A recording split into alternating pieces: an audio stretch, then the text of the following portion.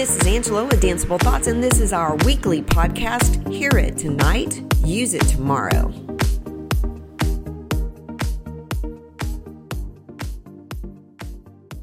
Well, hi there. Welcome to Sunday night. I know a lot of you have just finished up a competition weekend. Some of you are in an extended holiday setting. You might have had staff development on Friday, or you will have President's Day off on Monday, some variation on that. So I am honored and thankful that in your downtime you have taken the opportunity to spend a little time with me and all my very crazy danceable thoughts. My topic of the week is 1 point more.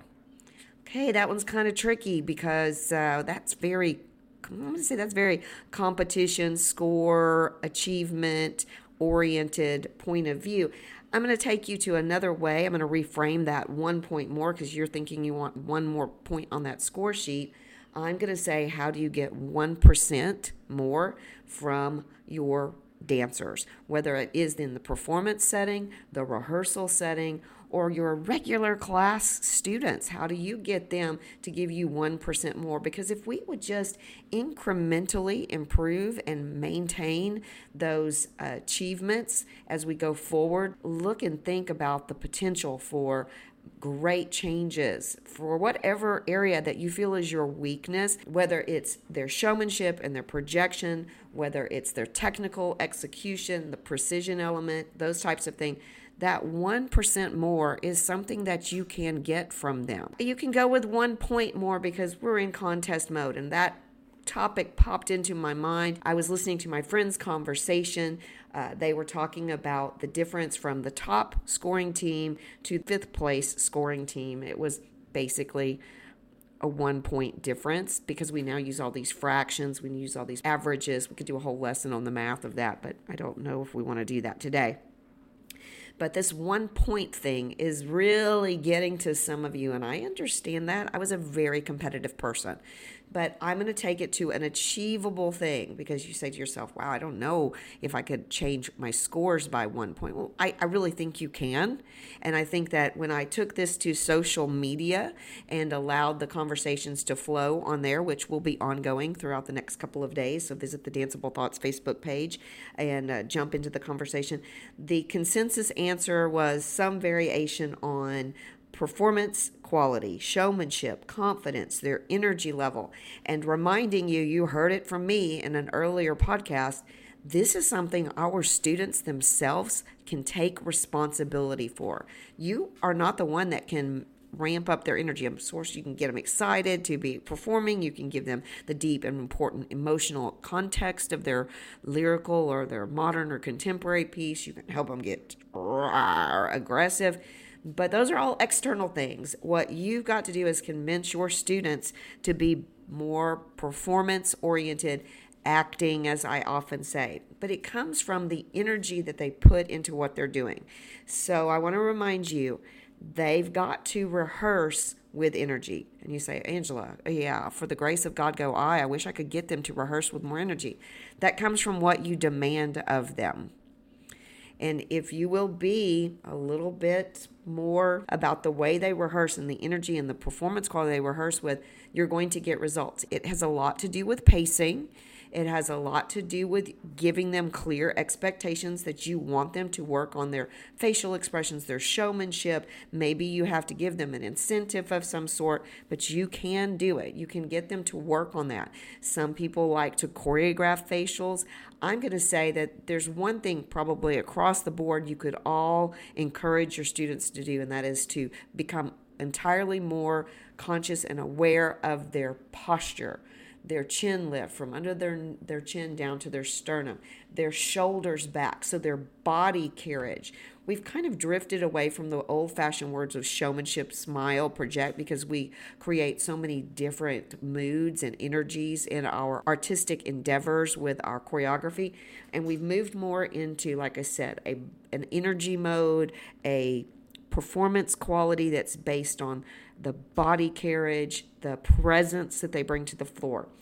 They have to work on it in rehearsal. It's one of those conversations that we have often. We've got to be relentless about saying it to them and give them the opportunity to do that. Also on the Facebook feed was a conversation about details. And someone said feet, working on their feet. Well, beautiful feet, pointed feet, long extended ankles. That has to do with muscle memory. That has to do with habits that they need to form. That's something that's a technique thing that you cannot decide just now that you're going to improve their feet. But you can strengthen their feet and strengthen their ankles by adding into your warm-up some tendus, some releves, some dégagés, and even deep demi-pliés where you're checking for their rolling. The feet come off the floor, we look for the alignment of the ankle. The feet at the top of a kick, a battement, we're looking at the shape of the foot. That's a 1% thing that they can work on every single day, and hopefully you'll see some improvement down the road. There's a lot to be talked about when we talk about the details, because that's really so much in the eye of the beholder. If you want me to tell you the details, I can go once again through an entire conversation from their feet up to their faces. I encourage you to listen to that podcast again, because my objective with that was to get you to change the way you look at the way the students are moving and the way you are looking at your polishing and cleaning process, and you with a fresh detail-oriented eye can then prioritize what you feel like has the most room for improvement.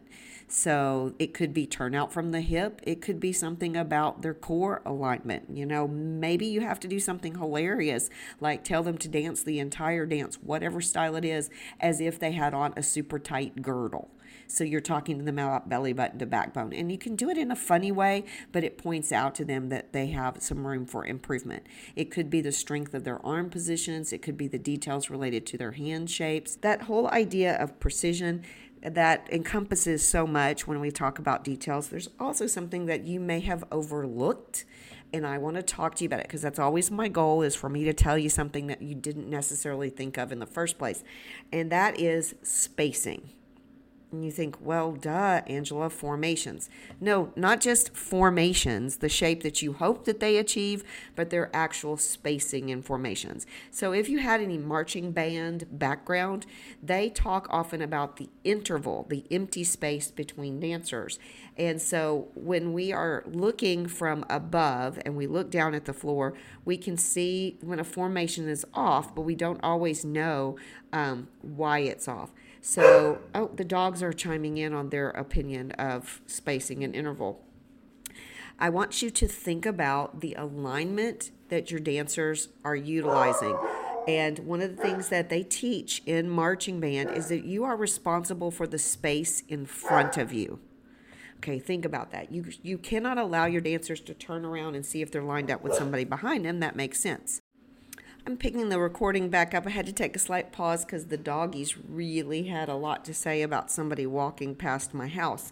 So what I was talking about was marching band, and the emphasis the doggies are going to continue to put in their 2 cents about the marching band idea. Some of you are like, doggies, I'm with you on that growl. One of the things you learn in marching band fundamentally is, and you are responsible for using your peripheral vision to keep your alignment. I know that you've taught that in some ways to your students, but it might be something that you taught in football season, you taught early in the year, and then you let it go. So spacing, why is that a 1%er thing? Well, for one thing, you have to remind yourself where I'm going to call them your important audience members at this point, your judges, because you're looking for that 1 point addition to your score. They are looking from up top. They're looking down and into your performance. Almost every company in Texas, anyway, puts their judges up pretty high.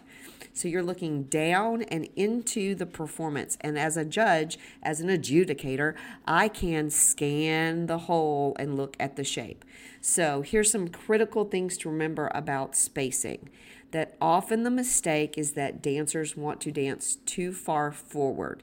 If you look at your videos, here's an important idea.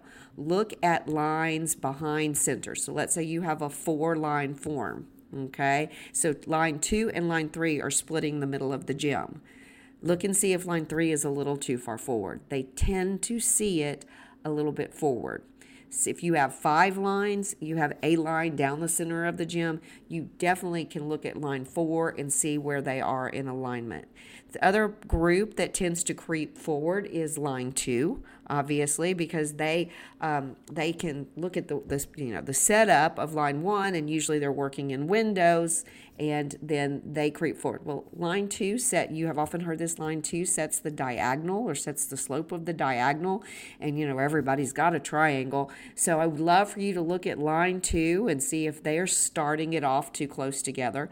So really find opportunities to see how you can create a well-defined interval between all of your dancers. It's something that you don't get a lot of gym time for, but if you do get to work in a gym and you can get up high enough to have a very similar perspective that the adjudicators will have, this is something I want you to look at, is spacing. Now, why spacing is important? Why would 1% spacing make a difference? Is that really on your score sheets? Because the interval and the spacing affects what we see as far as precision. Think about it. When they're in windows and we can look and see, that is our best opportunity to look at all the dancers. When they're in a file, all we are actually looking at is their alignment. We're looking to see if their tops of their heads are making a perfect file, and then as they lean out to the right or to the left, we are looking to see if they're stepping the same width. There's so much going on right now in choreography with files that I want you to take an opportunity to have a cleaning session on the sternum of their body to their backbone. Talk to them about doing that alignment. They can't just look at shoulders. And then anytime any movement has them step out, regardless of how short, tall, or medium they are, they need to also be thinking about where their foot is in alignment with the other dancers. So spacing and precision fall together, and they might get you that extra point. So precision isn't always just about the individual dancer. It's about the spacing and the way they are aligned on the floor. And it has an impact that sometimes I think people overlook. When I look down at a group and I see that they are consistently dancing far apart on one side of the form and very narrow on, like stage left tends to be very close together and stage right needs to be really far apart. I often laugh about something from my own past when I realized that all the junk in my dance room was on one side or the other, and so that was the way the dancers got used to dancing. Oh, I have plenty of room over here, and the other group said, oh, I'm always running out of room. So think about spacing and interval as a 1% area, a 1 point area you might be able to improve on. Another 1% thing, a 1 point thing that I want you to think about is editing your choreo down. I don't mean doing an Angela and tossing out the whole dance and changing it, okay, or entire sections of the dance. Hashtag I did that for an ending one time. But there are some things that you can edit out of your choreo. There's a time. Notice I said things, not people, because right now the model seems to be, I'll just add this dancer back in on the part that he or she achieves most easily, and I'm going to take them out of this. I did not say edit people out of the choreo, but I know some of you thought that. There are some things, some steps, some movements, some choices creatively that you really hoped would gel. And if you are at week 2 or 3 and it's still not hitting, and you got at least another 2 or 3 performances of that choreo, it's probably time to do a little simple editing. You got to parse some of those little rough edges out of there. We're only looking for a 1% difference. So maybe you had envisioned this, really creative, amazing, super fast gesture arm phrase. It was super cool. It could be in pom, it could be in hip hop, it could be in jazz, it could be, contemporary. And it's this super intricate movement phrase using and counts. If it was in my day, it would have been a military phrase. You may have to get rid of some of those and counts, or you may need to take something from one count, into 2 counts, single. You can still play with the rhythm. You can still have the complexity there, but you've got to make some edits. And if you make those edits, that's kind of very much what we talked about Wednesday in the live live chat on Facebook talking about building muscle memory to help those changes stay with the kiddos. So these are some thoughts that I want you to play with. What could you edit out of the choreography? And no, you may not edit out people. You're going to make modifications, simple modifications to the choreography to make it a little bit easier to read, and so that shapes and paths are clear. You're going to make it easier to watch. So that's a 1% thing. Don't go crazy. 1%, 1 point. My final conversation on this topic is a very heartfelt one. When it comes down to the last thought about 1 point on a score sheet, you've got to remember this is, as much as we hope for it to be an objective process, it is subjective. You go to a contest, and generally there are 3 judges, 3 adjudicators up there, so that you'll have 3 different points of view. You will have 3 different personalities. You will have 3 unique perspectives. Someone is really into precision. Someone else is really into the way the choreography is structured. Someone else is really into the technical execution. That is part of it. So they come from an area of expertise in an area or several areas. That's really the most optimal situation. But there's a moment where it's going to be subjective. We do not videotape the dance and then go put it on slow motion, stop motion, coach's eye, and evaluate it and put a score down. Your performance, your student's performance, is a first impression that they make on the audience and they make on the judges. A first impression. So really send that home to your kiddos. That will help you with where we started this conversation about confidence, showmanship, performance quality. That's energy that they bring to the floor. It's a first impression. That's what you want to remind them, that it's a subjective situation, that the process of performing, dancing, creating art is that you are experiencing the dance for yourself, and the audience is going to have an opinion. That's why we go and we call it judging or adjudicating. They are going to have a subjective opinion. We hope that those opinions are based on experience, their levels of expertise in a specific area. But at the end of the day, it is a subjective score. And your students, your dancers are out there making a first impression with their performance. So maybe share that with the kids this week. I hope that's the idea that you will take from this, is that you first want to find a point, a single point that they can improve on. That's going to probably come from you evaluating your critiques, looking at your score sheets, looking at and then making an objective choice, making a priority list of things that you hope to improve between the next performance, and then being realistic, a 1% improvement. And if you do 1% better each and every day, both you as their leader and those beautiful dancers as your co-creators of these great performances, then I feel that you're going to experience some really wonderful things going into your next adjudicated performance. So I hope you'll use these ideas of Hear It tonight, and you won't just use them tomorrow, but you're going to use them all week long. Thank you for joining us, and check in with me on Wednesday evening probably. I will do another Go Live. So I hope you'll be there. Thanks for listening. This has been Angela with Danceable Thoughts.